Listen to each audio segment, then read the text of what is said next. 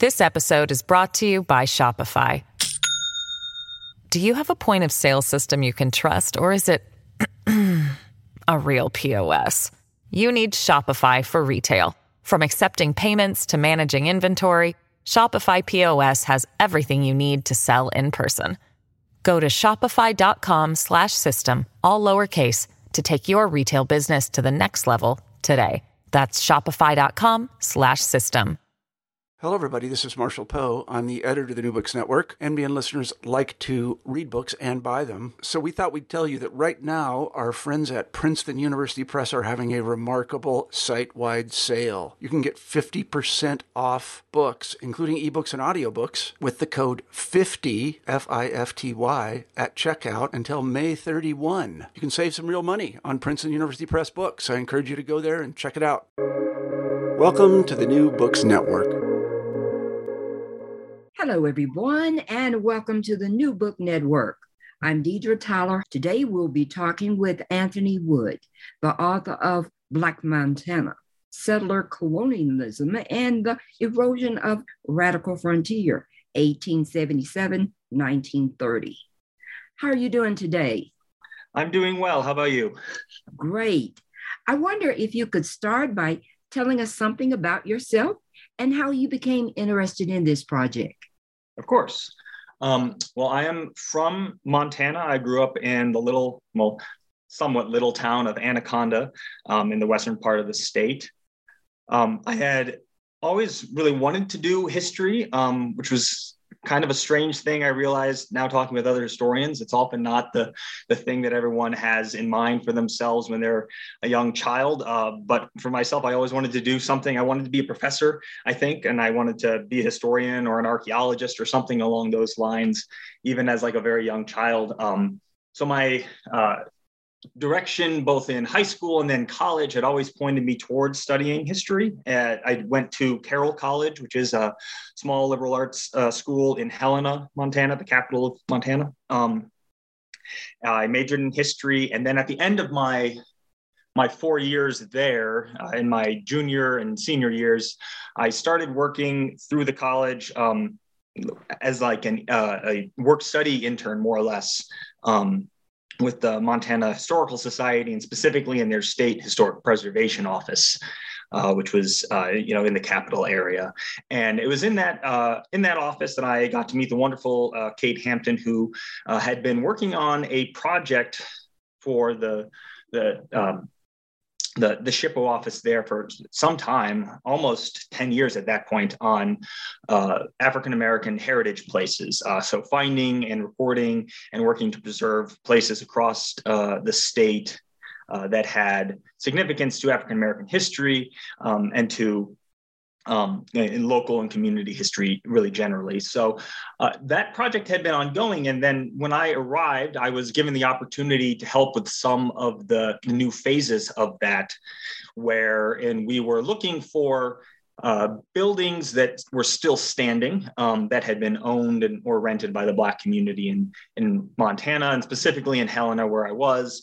And we started with my work of mostly just going through the censuses from the 1870s to the 1930s, collecting and aggregating information on Black Montanans in that era, and then working out through a variety of other methods where they lived, identifying actual historic addresses, which may or may not correspond to addresses that exist today, looking at Sanborn insurance maps, finding the houses and determining through various means that don't involve going in and pulling the deeds on every individual house, where hundreds of African Americans in Helena and then thousands of members of the historic Black community across the state lived. And then to determine whether or not the buildings that still remain were, possible subjects for preservation efforts in the future. And in that process, I also did, I was wonderfully, fortunate to be hired on right after I graduated college and started working kind of continually on that project and doing just a lot of research and writing, short essays and different stories about the Black community, really as a public historian, alongside a team of public historians at the Historical Society, which was also alongside a network of community members, both other public historians who weren't associated with the Historical Society, but also members of the Black communities in various towns across the state. And that project came together right about the time that I started my graduate school for my master's degree at Montana State University in 2016, 2017. And that project became a really large interactive website with archives and access to all the census information and large maps that we put together, story maps kind of for different kind of pedagogical angles to look at this history, oral histories that were both conducted in the 1970s by Dr. Quintard Taylor, but also more recent ones that the Historical Society and the SHPO office conducted. And it's really just an amazing resource. And I was so fortunate to get to be just thrown into it almost, by the whims of the intern program at Carroll College. And once I entered that space and saw the incredible rich stories that it had to tell, which were sometimes known, but often not kind of known in the sense of they weren't part of the collective and commonly retold public or community knowledge about any particular town. New angles about telling these stories started to become very appealing to me, and thinking about how do I, if I wanted to continue on this work, how could I tell a much more expansive statewide history of the Black community in Montana in ways that is trying to always be directly in conversation with white Montanans, myself included, who have grown up with a very strong and often elaborate set of different histories, which form what I kind of think of as our collective identity as Montanans in the state, and then trying to work in a way in which the Black history, which I had been encountering, and the stories of people, many of which left the state in the early 1920s and 1930s, some of which whose families have remained, how their experiences should impact the ways that white Montanans and really Montanans of all races and ethnicities can continue to come to a sense of self in this place. And when I arrived at Montana State, I took a class on the American West from Mark Fiji, who's kind of a well-known environmental historian. And that year he had decided to recast his American West seminar to look specifically through the lens of settler colonialism, which was it wasn't new, but it was at least still a fairly hot topic and a new way to approach the study of the American West at that time. And it's since grown to be incredibly mainstream, which I think is very good. And it's, terms and lexicon now exist in all kinds of ways across different subfields in American history and in the history of the American West specifically. And it was that class that really helped me see that the stories and the research, which I had been so fortunate to have with me already at the time of my master's program, had something entirely new to say when put alongside the questions and methods that settler colonial studies had been developing for a decade or more at that point. And I also quickly realized in the reading that this was a field that had very little. These were fields that had very little intersection. They didn't seem to speak to one another in the ways which I wanted to have. I had questions I wanted to be answered, and I thought these two fields really could say something to one another. And at the time, it didn't seem like that those answers had been forthcoming. So I thought that this would be a great way to begin my graduate studies. And I wrote my master's thesis, The Erosion of the Racial Frontier, based on these two sets of intersecting fields and methods and questions. And it was longer than I had anticipated it being at first, but I was lucky enough that I had years of research almost at that point going into the master's program. And the thesis itself ended up being quite long. And then when I started my doctoral program at the University of Michigan, I realized that I had written so much on this particular topic, but it was also not a topic that I was going to like continue from the master's to the PhD in ways that people often do. And then I was kind of left with the question of, well, how does this particular, how does this body of writing culminate for me? Do I, set it down and leave it until after I'm done with the doctorate and come back to it? And I really felt like, considering so little had been written about the Black community in Montana, and that I was really committed to it remaining a state story, considering that the questions that led me to it were also bound up in questions of collective memory for Montanans. That I really thought it was prudent to continue pushing on and revising. I added another chapter while I was doing my dissertation preparatory classes at Michigan, and just decided to see if any presses had thoughts, if any reviewers that they might send it to, had suggestions for me. I was incredibly fortunate that several presses were interested, and that the University of Nebraska Press eventually picked it up, and I got a contract with them, which was very surprising to me. And everything after that happened very, very quickly while I was still in grad school, which I am, now in my fifth year or sixth, going to start my sixth year of my PhD program. And it still seems like it happened very quickly. But I'm glad for the way it has kind of played out, because I think it's offered me a kind of a blitz of perspective, which I'm happy to try and learn from. So, yeah. You start the book with the story of Annie Gordon. Mm-hmm.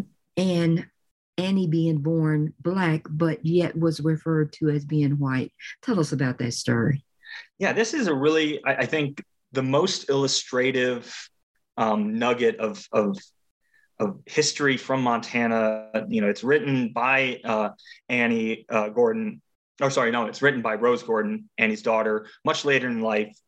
Rose Gordon lives in White Sulphur Springs at this point, and she has been writing really prolifically for the local newspaper there in Mark County for some time. And she has developed this, there's a recent book on her that has argued that she has developed this really unique kind of literary genre through the way she writes about her community, herself, and members of her community in the local paper really consistently for years. So this is a story about her own birth, which she tells, and it is, I think it's hard to say exactly where it comes from. I suspect it is likely from stories that her mother told her about her own birth, or it could have been stories that she tells about herself in some other way from other sources. Generally, it begins with her mother has arrived in central Montana at a mining camp in 1883, I think, or 1884. I'm getting the dates a little off, might be.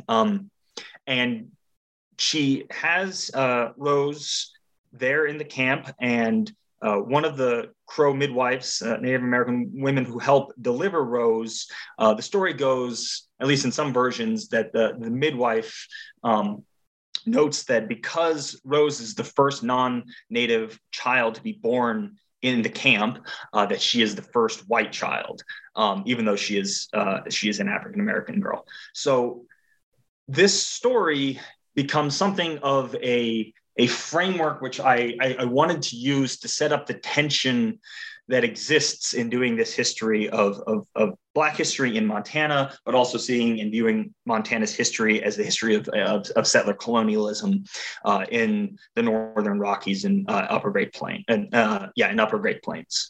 So the tension that she draws our attention to, which I liked beginning the book with, was that she recognizes that her birth in this space, on this land, is bound up with immediately her position and experience of Blackness, but also experience of Blackness within a society of of white settlers on the land that is still in the 1880s, in the case of central Montana, very much, demographically and socially populated by indigenous people with a lot of control in many aspects of daily life, and a lot of power that hasn't yet quite diminished in the way that it would over the next decade. And her story then, the way she tells it, and it's significant that she tells it, sets up a tension, and it's in some ways symbolic and metaphorical. She is, of course, not a white child, but the tension that emerges is how will this new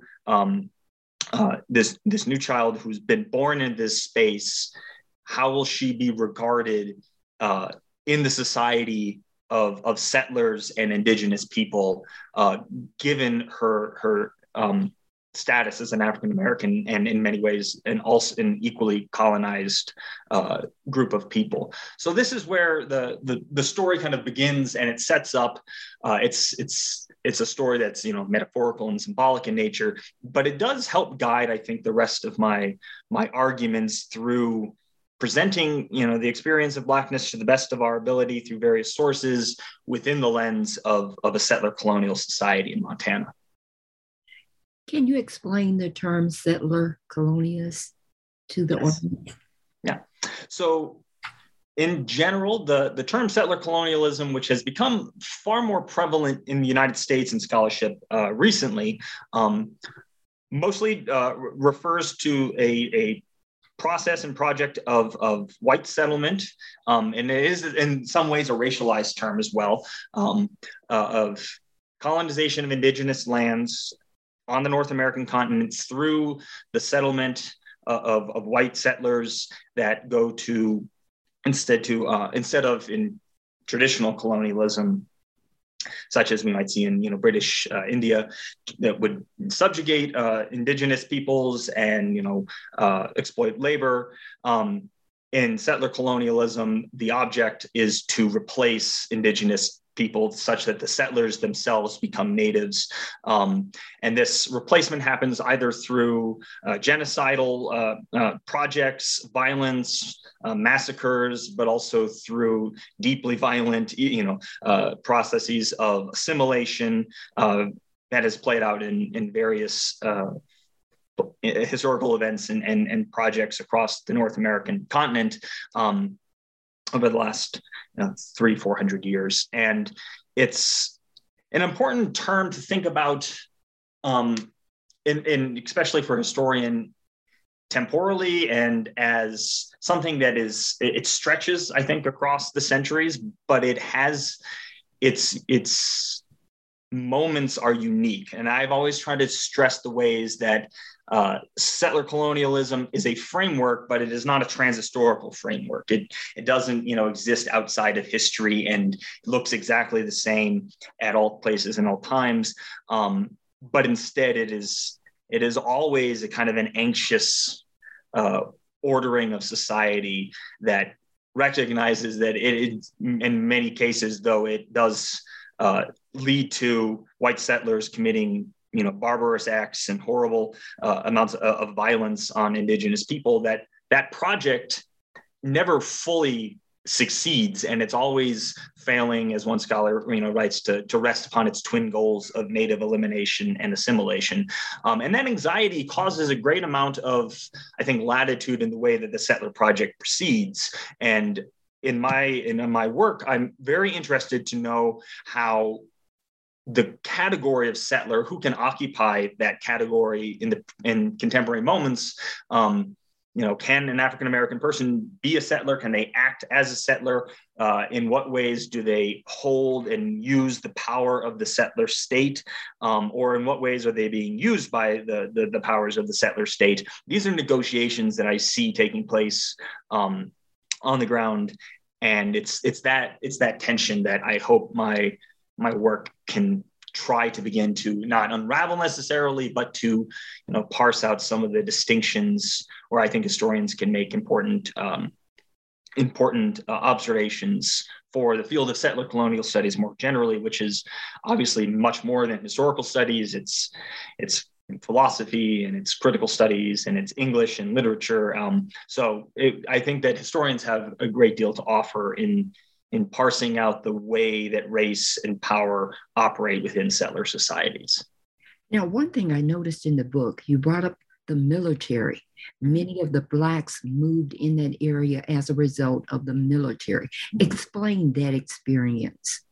Yeah, so this is actually one of the most, I don't want to say obvious, but most clear and apparent ways that African Americans come to Montana directly and closely tied to the project of settler expansion in the Northern Rockies and Great Plains specifically.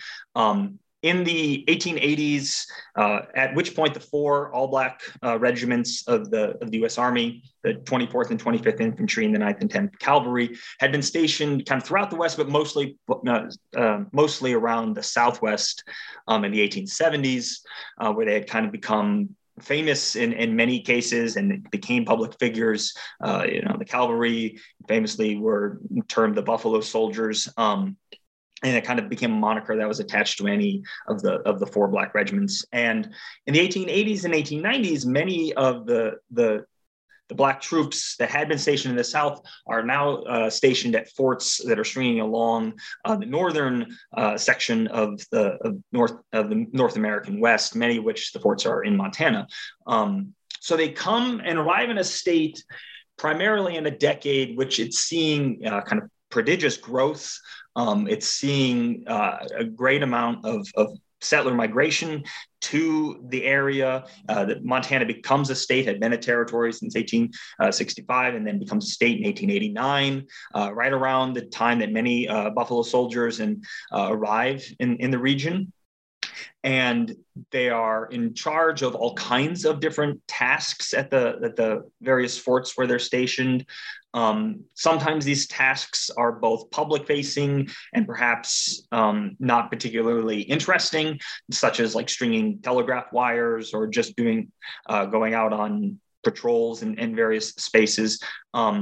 But then some of these are, more widely known. The 25th as the Bicycle Corps famously made a very widely known and celebrated ride on bicycles as a way of finding out whether or not bicycles could replace horses and other expensive, livestock animals as a means of transportation.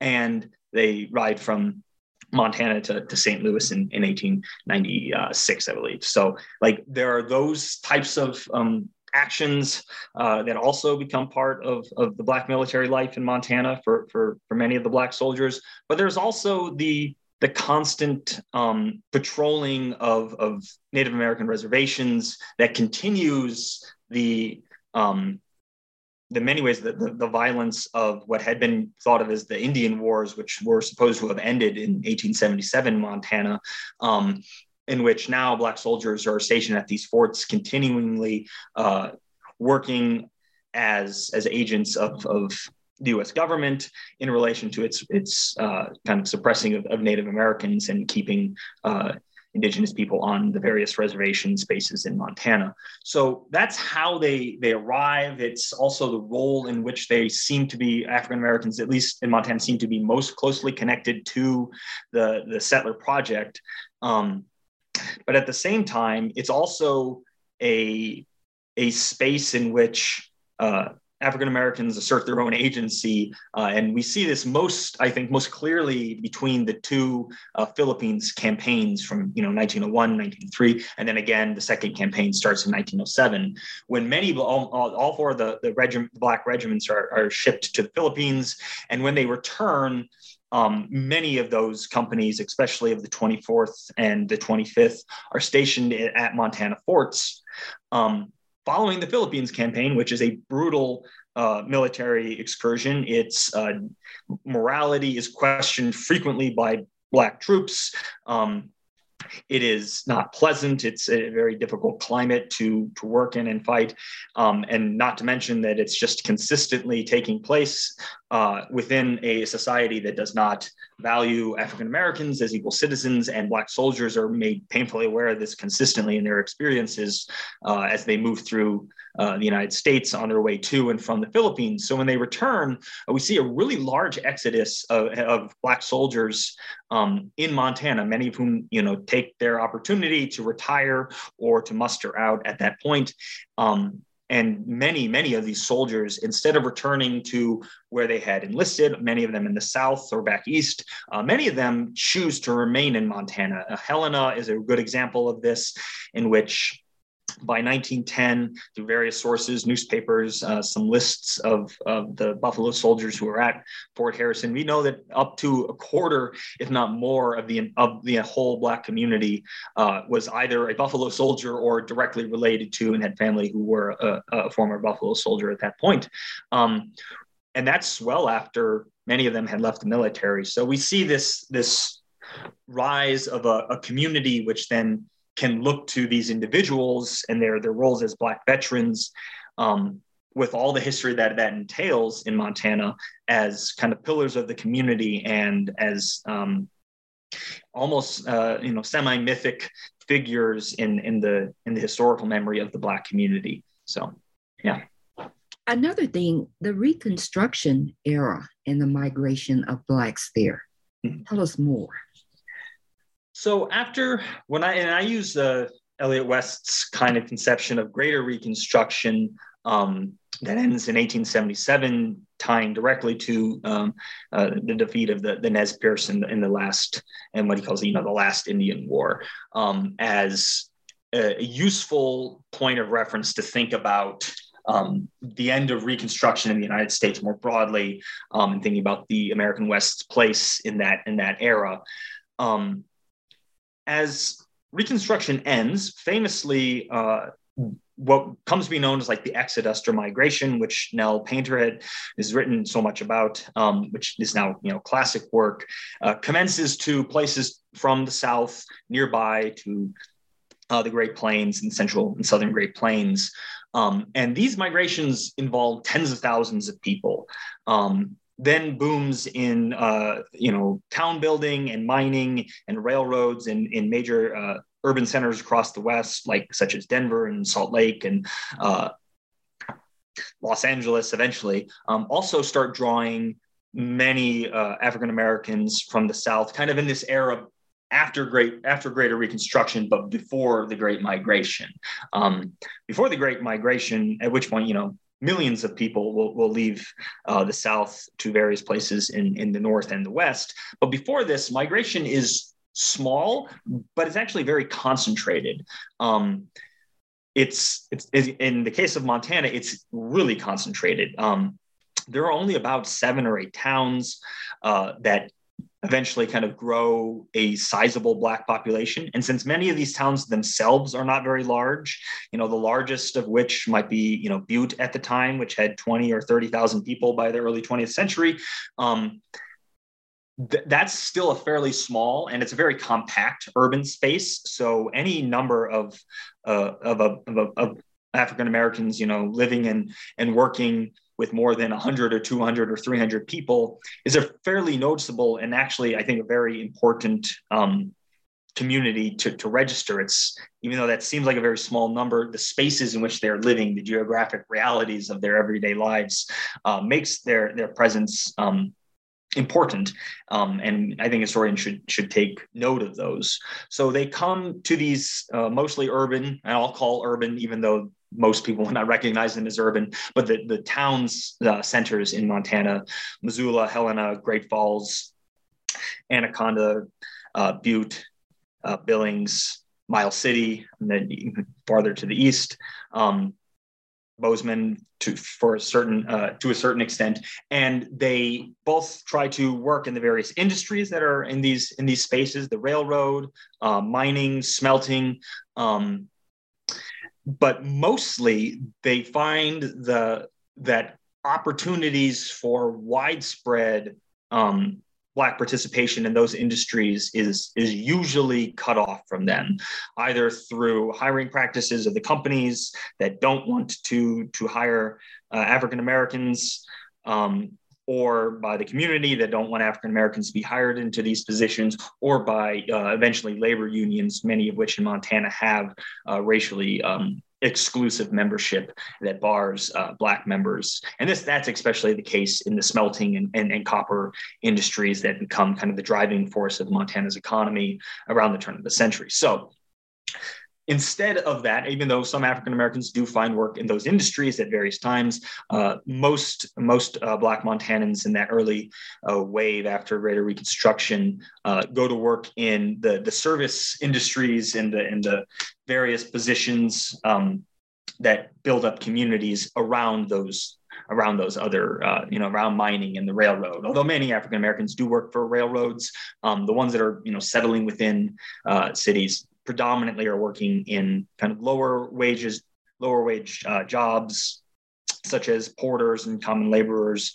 But also, as the 19th century turns to the 20th century, we do start seeing a really significant number of African Americans in Montana working into and establishing kind of professional jobs that start building a Black working middle class. There's also a Black professional class, but it's not very large. But the Black working middle class, in which you have people they might be a waiter or work at a hotel, but they have various other means of income and they own their own home and they have this really noticeable middle class aesthetic, especially of the late Victorian era. And this is what I start seeing as the kind of the center of many of these communities that have grown up from the 19th century into the 20th century around Montana. So it is economic in its driving and its drawing and attracting of African Americans from other parts of the country, not just the South, but largely. And it's also a space where at least a number of them feel that it is worth putting down roots and working towards, this other goal of home ownership and established community ties and so on. I thought it was interesting. You talked about the Black women's clubs and the organization of churches and the racial uplift, and you talked about the newspapers. Mm-hmm. Tell us a little more about that. Yeah, sure. The Black women's clubs are actually a really fascinating way to try and get into what daily life, in terms of a community's daily life, might have looked like. Black women's clubs, obviously club women had been an important part of African-American life across the country since the late 19th century and before in many cases. And in Montana, that was no exception. Cities all founded their own Black women's clubs. Sometimes they were very small, 3, 4, 5 women. Other places where there was a larger Black community had, dozens of women meeting on a regular basis, either discussing, literature or working for various causes. Many of them that are a little bit later on are founded during World War I and other kind of really difficult times that emerge around kind of the depressed economy, especially in Montana, that takes place in the latter 1910s. And those groups of women are formed as kind of support groups that go to, bring meals to people who are out of work or to offer, funds. And eventually throughout the 20th century, much past the time frame that my book looks at, those women's clubs federate in 1921 and then grow into a fairly a very politically active organization, the Montana Federation of Colored Women's Clubs, that advocates for legislation and helps write bills and, had letter writing campaigns and raised money for candidates and so on. And that's a really fascinating chapter, which I think someone could write a wonderful, wonderful book on. And I know a lot of historians locally and public historians in Montana have done a ton of work with the women's clubs. They're always, and often in their origins, kind of going back to the time period that I write about, are tied to the churches in town, and with that, through other networks of support that emerge in Montana. And that really goes to the kind of the really prevalent and sometimes taken for granted fact that in cities across the United States and in Montana, African Americans who arrive are not, on the whole and by and large, available or able to access the other types of mutual aid and community support networks that really support or really help people in those places have a security for the future. In the broader white community, this is much larger, much more wealthy churches. It's also mutual aid societies, various clubs, Masons, and these are all systems that are in place for the broader community to help hold people up in the event of the imminent, in many cases, almost expected busts and hard times that would happen with kind of volatile mining economies. And by the time that African Americans arrive kind of in much larger numbers by the 1890s through the 1910s, when the population peaks, we also see the corresponding African American versions of these clubs and networks, mutual aid groups and churches that are designed to do much of the same thing.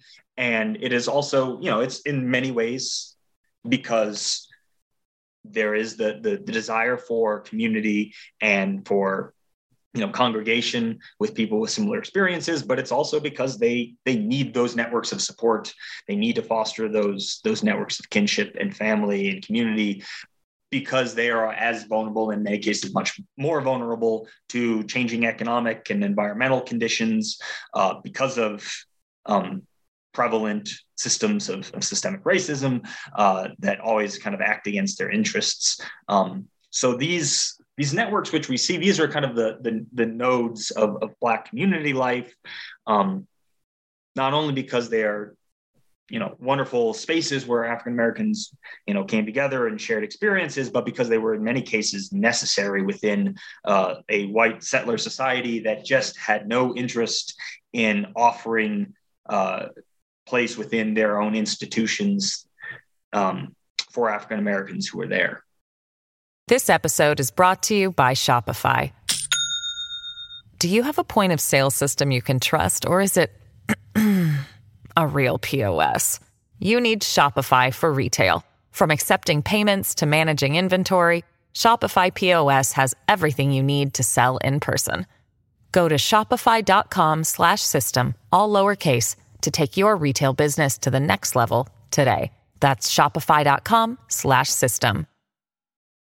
Now, you talked about the Negro problem. Even though the numbers were small, there were people who feared Blacks coming into Montana. Right. So this is something that I was interested in pursuing early on in my research and writing, where you read through white newspapers, predominantly in Montana, and you see a close echoing of the rhetoric around, what is known at the time as the Negro problem. But the way they talk about it, it is migration centered. And in some ways, it kind of foreshadows, in Montana's press, it foreshadows the conversations which become incredibly intense, in the late 19-teens, 1920s, during the Great Migration's early years, which if you were to go to a newspaper in Chicago, the type of rhetoric that is really hysterical about the prospect of African Americans moving in mass into northern cities and taking jobs and building neighborhoods is either reprinted in Montana in the 1890s as the Black population is growing in Montana's modest cities, but at the same time, it also we see instances of the white reporters writing their own versions of this same type of anxious rhetoric around Black migration. Sometimes they're talking about the anxious rhetoric in the nation at large. Other times they seem to be pointing directly towards more homegrown worries. And I think that comes largely from the fact that as the 1890s and early 1900s progresses, we have to remind ourselves that for any person living in these really compact geographic spaces, that Black neighbors are conspicuous neighbors because they're so evidently racialized. And as Black communities form, only a handful of cities seem to pass either formal or informal housing discrimination that keeps African Americans living in one part of town. So small neighborhoods of a few Black houses around a Black grocery store or a Black church will pop up. And I think that the anxiety that is rehearsed in the language of the Negro problem, as white newspapers put it, is really a testament to, or it should draw our attention that this migration, though it has remained somewhat invisible to, present day readers and historians, it was not invisible to the people living in Montana at the time. I think a lot of times when I give talks and discuss the subject, there is a quick moment that everyone who has not, worked through these types of sources before has, where they say, well, wait, when and where did the African-American community come from? Like, when did they come to Montana? And that question itself belies an ignorance of the forces and the type of migratory patterns and causes that brought so many African Americans there. So it becomes invisible to us in the present, and we remain, ignorant of it. We don't know about its history, so we have to ask. And I think that sometimes we impose our own lack of knowledge onto historical actors in the past, which is just not the case. When white papers in Butte, Anaconda, and Great Falls are talking about the Negro problem, that is their way of dealing with something, a movement of people who are racialized to what they see as their homes and neighborhoods. And so I think we would do well to know that this is not a banal thing for white Montanans at the turn of the century. This is something that occupies their time, and I think speaks to the anxiousness that is inherent in white settler society. Tell us about the story of James Belden and his murder. I think that helps us understand what's going on.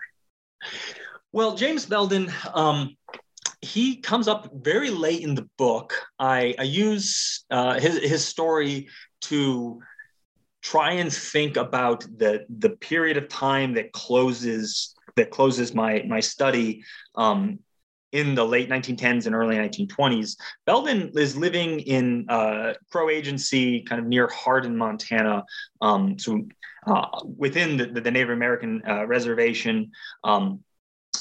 And he is an African-American man. He's working, I believe, as a shoe repairsman in town. And he had just moved to Crow Agency from Butte in 1923 and 1924, somewhere in there.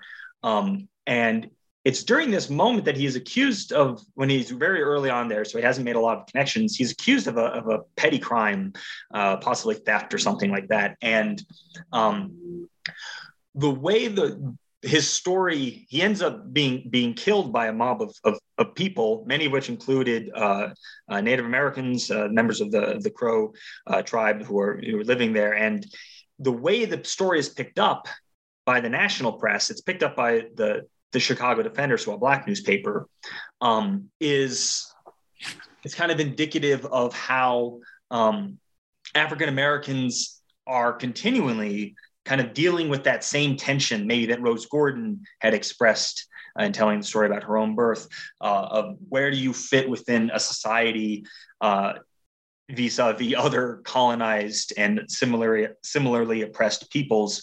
The Black press, the Chicago Defender reporter is very critical of Native Americans in that instance, who are involved in Belden's death, and uses it as a kind of, he rehearses then what is very commonly understood as language of a settler colonist, disparaging Native Americans as barbarous or savage, and then critiquing their violent actions as he used it sarcastically to suggest that they're fully American now, his words, because they have participated in the lynching of this Black man. What is unknown apparently to the reporters in Chicago is that Belden's case, his accusations accelerate into this violent confrontation, not necessarily through the actions, as far as we can tell, of Indigenous people in Crow Agency, but through the Bureau of Indian Affairs agent, who was at that point one of the leaders in the Ku Klux Klan in Montana. And it's it's 200 pages into the books, and the very first time the KKK is mentioned, and I did that kind of intentionally, mostly because it isn't really prevalent in Montana until the 1920s with its national resurgence. But it goes to show that that whole chapter is about how histories that we have some kind of reference point for are often entwined with ones that we do not know. So the history of the KKK in Montana is often told as being directed towards Catholics, communists, people on the left. And it's often said that, because there were so few African Americans living in Montana in the early 1920s, that it had less to do with white supremacy as opposed to these other factors of it. But in the same case, James Belden is a Black man who was lynched, through the actions started by a member of the KKK. But at the same time, its intersection with the Native Americans who are taking place in it shows the way that the KKK itself in Montana by the 1920s is operating in ways that you would expect white supremacists in a settler state, in a so recently dispossessed settler state, to act. Their claims of nativity through their Klan meetings are always, they're mentioned that they're taking place on Native American, sacred spaces and special rocks around, Laurel or Billings, where they reference that the last time anyone used this space had been indigenous people before them. And now the KKK is claiming their nativity to Montana through reenacting these rituals. And that comes at the end of my book, because my argument is to suggest that the way we need to consider the systemic racism and the effects of racial exclusion in Montana needs to be always held up, when speaking of Black history, needs to be held up alongside the always related questions of how we understand and think about settler colonialism, which in scholarship is usually a binary between white and indigenous people. But my book is always trying to push to thinking towards a much more expansive understanding of how race, Blackness, whiteness, and indigeneity kind of function to form the way that settler power operates in society. And the KKK James Belden murder is at the end of the period that I discuss, but I think it's important I felt the need to include it because it really did highlight that the connectivity between these different threads in Montana's history had continued and were very potent, and could lead to very explosive moments. Blacks and whites were married until 1909. Mm-hmm. Tell us about that. Yeah, so one of the chapters in my book is specifically focused on the passage and then the effects that I try to pull out of Montana's 1909 ban on interracial marriage. Up until that point, there had not been any laws, passed at the state level, what were called anti-miscegenation laws. But the legislative session right before 1909, in 1907, so it's every other year in Montana, the same man who proposed the 1909 bill, Charles Muffley of Broadwater County, put forward a bill banning interracial marriage, but he included in his bill the banning of marriages between white people and Native Americans. So this bill was actually roundly defeated, largely because of that particular statute. When he reintroduced the bill the next session, he removed whites and natives and left it as kind of a miscegenation bill that prohibited marriage between African Americans and white people and members of various Asian ethnicities and races that continue to grow actually over the years. So in this moment, I think that I wanted to draw attention to the failure of the 1907 bill and the passage of the 1909 bill to talk about the ways that even though the ban on interracial marriage appears at on the surface to be a question of, this racial binary between white and black. And then we would assume its effects would be only within that context, that it is in fact also part of a settler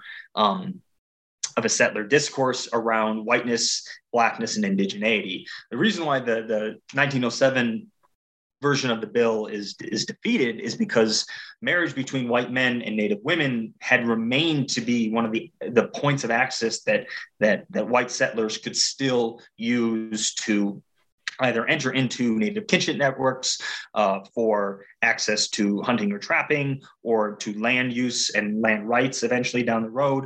But it also fit into this deeply insidious version of whiteness and blood that pervaded racial ideologies at the time. And the idea was that indigeneity and Native, it's where the basis of blood quantum comes from, is an ever decreasing entity, and then indigeneity will disappear when intermarried with white settlers. On the opposite side of that spectrum is blackness, in which the one drop rules essentially makes it so any amount of African American heritage and ancestry makes one black. So blackness becomes this ever expanding category, which had ties going all the way back to chattel slavery and the growing of labor forces. But blackness becomes ever expanding and therefore a threat. So you legislate against the expansion of blackness, and indigeneity can be dissolved, diluted, and annihilated through the same process because it's ever decreasing and contracting. And the 1909 miscegenation bill nodded in both directions to this white settler ideology. And in this way, then, I wanted to trace the effects of the bill, always keeping in mind that it had taken place and had formed within these conversations that were more than just ideas of racial purity, but about home and place and belonging and the things that mattered to settlers, the place-basedness of settler ideology that, prized the land as the preeminent form and manifestation of political power. That somehow that was also a category that we needed to think about. And the ways that I went about it was first to address all the interracial marriages that we know about in Montana, and there were many, not as many as it wasn't thousands of people over the years, but, dozens and dozens of couples across the state at the passage of the bill are parts of interracial marriages. And by 1930, that number had declined, and we see that there were quite a few couples that leave Montana between 1910, when we have a good census, right when the bill is about to go in effect, and 1920 and 1930. They leave over those next 2 decades. About half of the couples who had been present in Montana leave, but not entirely. Many couples still remain. Many couples still remain married despite it being illegal. And this kind of goes to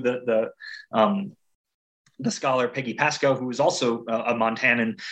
Her incredible, amazing book, What Comes Naturally, was one of these first big kind of monumental texts for me that pointed to where power existed in the making of race in America. And it really had to do with, local clerks and officials. Marriage was legal until it was challenged in the court.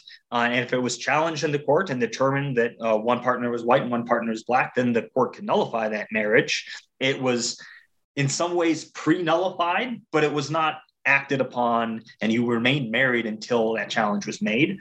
So there were couples who remained married either because they're community members or life circumstances, either through banks or other institutions that might have had an interest in whether or not their marriage remained or was dissolved. Because they didn't do anything, they didn't bring it to court. Those people remained married. And then others seem to have suffered the effects of this bill immediately and had to separate and or leave. And there are various different stories in the book, which I get into discussing how that played out. But I also wanted to think about the way that those events would have impacted a community in Montana that was, concentrated in these cities. And at the time in 1910, had a large proportion of young people there were families here. This was not, I mean, the percentage of men to women was still a little lopsided, but it had almost evened out over the last preceding 20 years leading up to this point. But at the same time, if you wanted to continually to grow the Black population kind of in step with the rest of the state, it was going to, at that point, either take migration from other places, which I think people were hoping for, a lot of the newspapers advocated for, but it also could have involved marrying outside of your community. And after 1910, when that no longer becomes an option, I tried to pay attention to the number of African-American single people, between 15 and 40, kind of the young marriageable ages.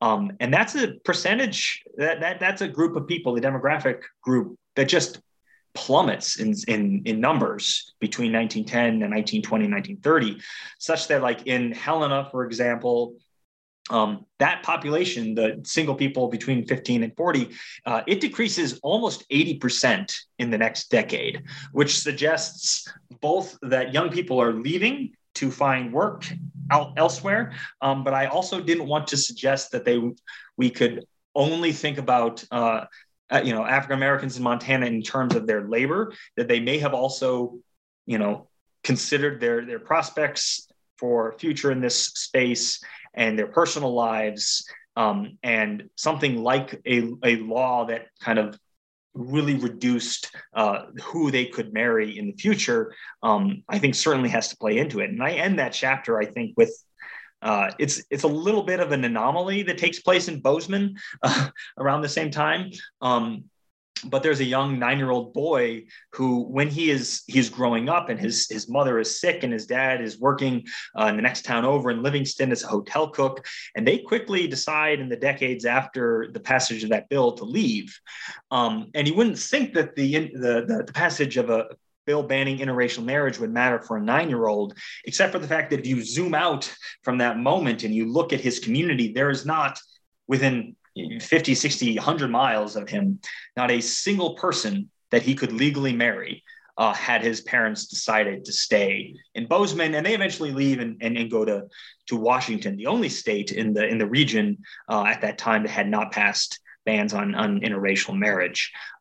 So you zoom out from this 9-year-old boy, and you realize that this bill, whether or not he had thought about it or not, or whether or not his parents had thought about it that deeply, it would have had an impact on him. He would have come to an age in which the reality of that bill would have been present, and it would have been a part of his everyday life. He would have known that it had changed his future, even if we don't know how he would have, what the decisions he would have made at that point. It still impacted him. So I thought about it in that sense. And I thought that was a useful chapter to step away from a book that otherwise is always, it's dealing a lot with, where people are living and working, and try to tap into what I could say about kind of the more personal or affective side of these experiences to the extent that I could. Well, I've taken up enough of your time. Can you tell us the next project you'll be working on? Yeah, I am actually down in Pueblo, Colorado at the moment, doing research for my dissertation. It is a continuation of my work in Black history, but I have tried to kind of leave geographically Montana for the moment. And I'm looking at the Rocky Mountain West. Specifically, I'm interested in those, the Black communities in the same time period, 1870s through the 1920s, that become, it grow in the middle of and become embedded in somewhat, medium-sized white communities, but have within themselves this interesting character that kind of espouses hope for a future and a sense of self and community. And this is all taking place before the population, booms and the demographic upheavals of the Great Migration, in which, populations of cities like Denver or Los Angeles or Spokane really explode. And then Black history and Black community history in these places looks pretty different.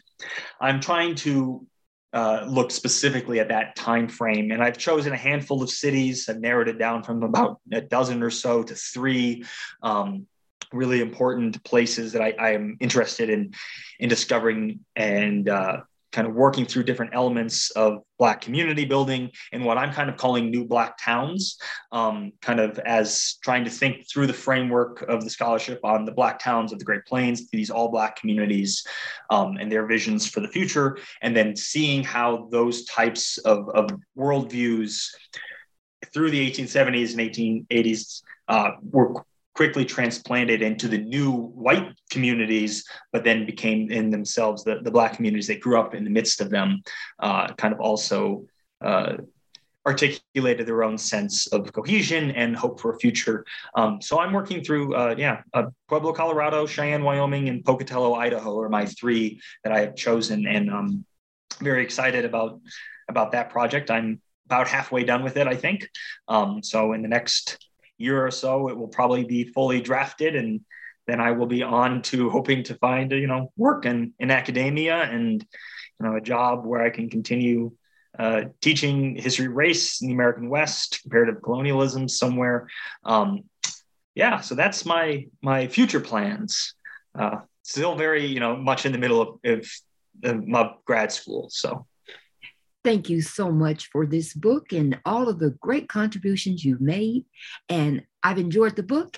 And again, the book is Black Montana, Settler Colonialism and the Erosion of Racial Frontier, 1877-1930. Thank you very much for being on the show. Thank you.